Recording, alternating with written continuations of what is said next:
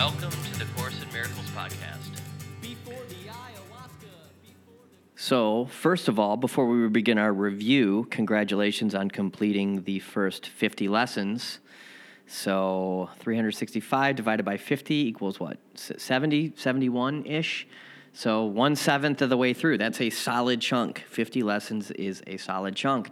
I'm certain that some of you have been doing a lesson a day to the best of your ability. Congratulations to each of you. And to those of you that get to it when you can, thanks for showing up also.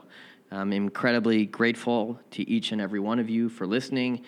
Shout out to Ellen. Shout out to Ritter. Shout out to Greg. Shout out to what's the guy from Germany's name? I forget who sends me Facebook messages. I'm not going to pull up Facebook right now, but shout out to you as well. Shout out to Mary, et cetera, et cetera. I hope Spotify has worked itself out. I got sick of inquiring. I think I mentioned that I made multiple calls to the podcast hosting company, and they didn't call me back. So I'm going to just place that in the hands of God. Lesson 194 is I place the future in the hands of God. So I place the podcast's future in the hands of God. If I've shown up and done my best and it's been queued and it's set for release and it doesn't show up on Spotify, I'm just going to give that one to God. Turn it over. So the more you get into this stuff, the more you find that the universe will, in fact, mess with you just a little bit or to a significant degree. So I'm going to read the intro to the review, and then we'll do the lesson 51, the official lesson 51, which comprises the first 5 lessons. So, Review 1, Introduction. Beginning with today, we will have a series of review periods. Each of them will cover 5 of the ideas already presented, starting with the first and ending with the 50th. There will be a few short comments after each of the ideas, which you should consider in your review. In the practice periods, the exercises should be done as follows. Begin the day by reading the 5 ideas with the comments included. Thereafter, it is not necessary to follow any particular order in considering them, though each one should be practiced at least once. Devote 2 minutes or more to each practice period, thinking about the idea and the related comments after reading them. Do this as often as possible during the day. If any one of the 5 ideas appeals to you more than the others, concentrate on that one. At the end of the day, however, be sure to review all of them once more. So you're just going to read through the 5 lessons, and then you're going to focus. There's not really any particular specific way to do it, but just pick one of the 5 and devote 2 minutes to each one of those 5 at some point throughout the day, and then do a final review at the end of the night, or like a total review, or review them all again at the end of the day.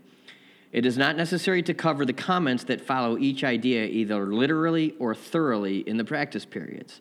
Try rather to emphasize the central point and think about it as part of your review of the idea to which it relates.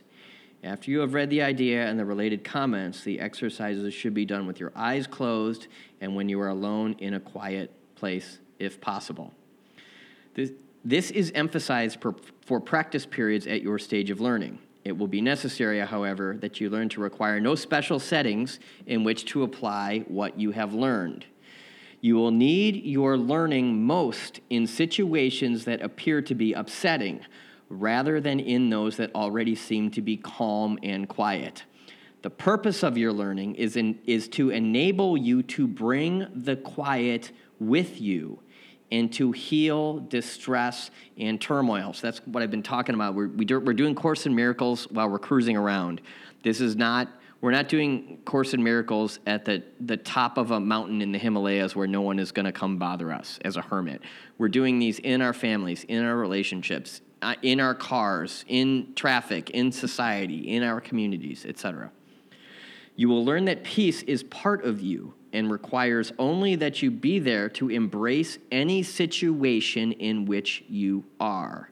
And finally, you will learn that there is no limit to where you are, so that your peace is everywhere as you are. So read that again. And finally, you will learn that there is no limit to where you are, so that your peace is everywhere as you are.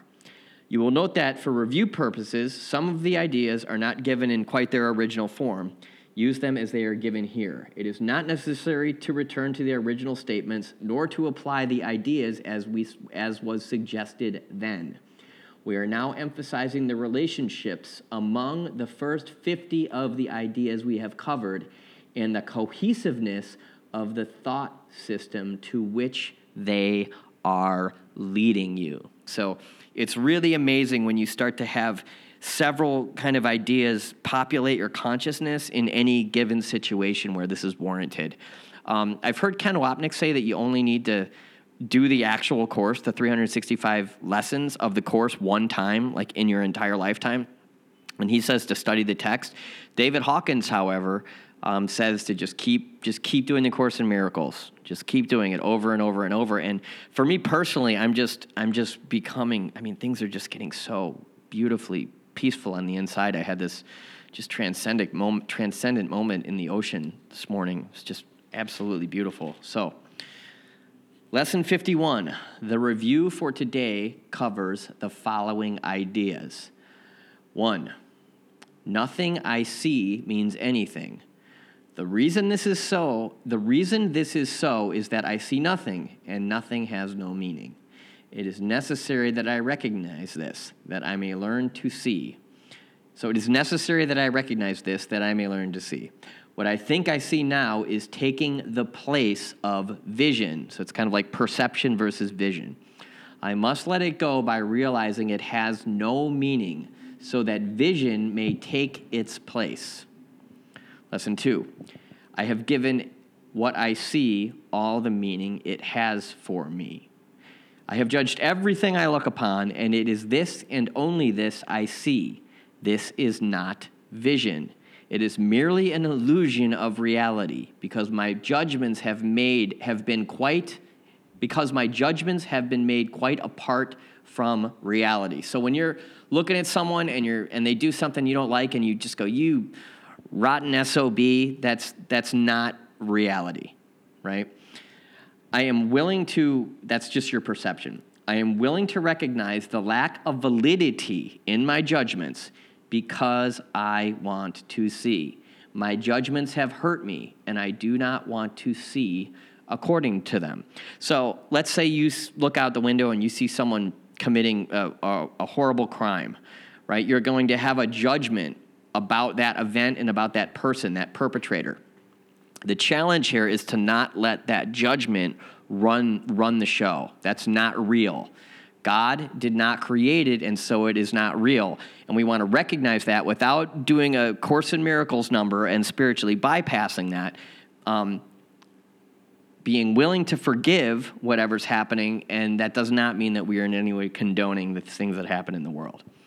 3, I do not understand anything I see. How could I understand what I see when I have judged it amiss? What I see is the projection of my own errors of thought.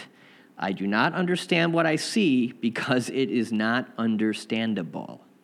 There is no sense in trying to understand it, but there is every reason to let it go and make room for what can be seen and understood and loved. I can exchange what I see now for this merely by being willing to do so. I'm going to read that again. I can exchange what I see now for this merely by being willing to do so. So all that is required of you is willingness there. Is not this a better choice than the one I made before? 4, these thoughts do not mean anything. The thoughts of which I am aware do not mean anything because I am trying to think without God. What I call, quote, my thoughts are not my real thoughts. My real thoughts are the thoughts I think with God. I am not aware of them because I have made my thoughts to take their place. I am willing to recognize that my thoughts do not mean anything and to let them go. I choose to have them be replaced by what they were intended to replace. My thoughts are meaningless, but all creation lies in the thoughts I think with God, which God's thoughts are basically loving thoughts, forgiving thoughts, compassionate thoughts, understanding thoughts, etc. 5. This was one of the first lessons, lesson 5 in this course, that had an enormous impact on me as a relatively angry person who was very much prone to point my finger at people, at places, at events I don't like. As a person who in a lot of ways is almost like addicted to anger. And for me to discover that I was never upset for the reason that I think, which is, if you really let this one sink in, this can be a whopper of a lesson 5. I am never upset for the reason I think because I am constantly trying to justify my thoughts. I am constantly trying to make them true. I make all things my enemies so that my anger is justified and my attacks are warranted. I have not realized how much I have misused everything I see by assigning this role to it. I have done this to defend a thought system that has hurt me and that I no longer want. I am willing to let it go. So, you think you're mad at your partner because they did X, Y, Z? You are not upset for the reason that you think. You think you're mad at the president because he's insane? You are actually not upset for the reason that you think. It's got nothing to do with him, right? I am upset for the former presidential administration in the United States of America because they were, or he was, XYZ. Okay, stop. You are never upset for the reason that you think, right? So again, I'm going to read this. I make all things my enemies so that my anger is justified and my attacks are warranted. So ask yourself, what are you making your enemy?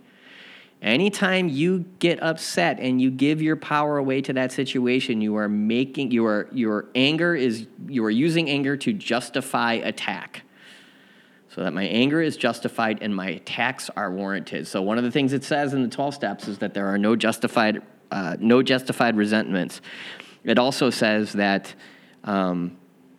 alcoholics will not recover if they have to get over their anger. They must move beyond their anger or they will die, literally.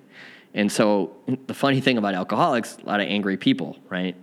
Myself being one of them, and learning to deal with anger in a way that has everything to do with me and nothing to do with what's happening out there in the world. Again, not that we're condoning, not that we approve of some of these bad things, not that these things aren't really happening in the world, but learning to see that anger is in so many ways a choice has been an incredibly liberating and truly miraculous occurrence for me.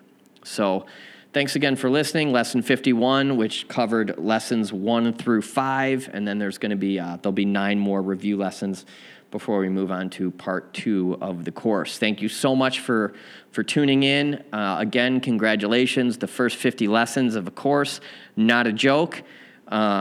So, maybe celebrate, maybe just take a little inventory, maybe notice what's happening with you internally as the result.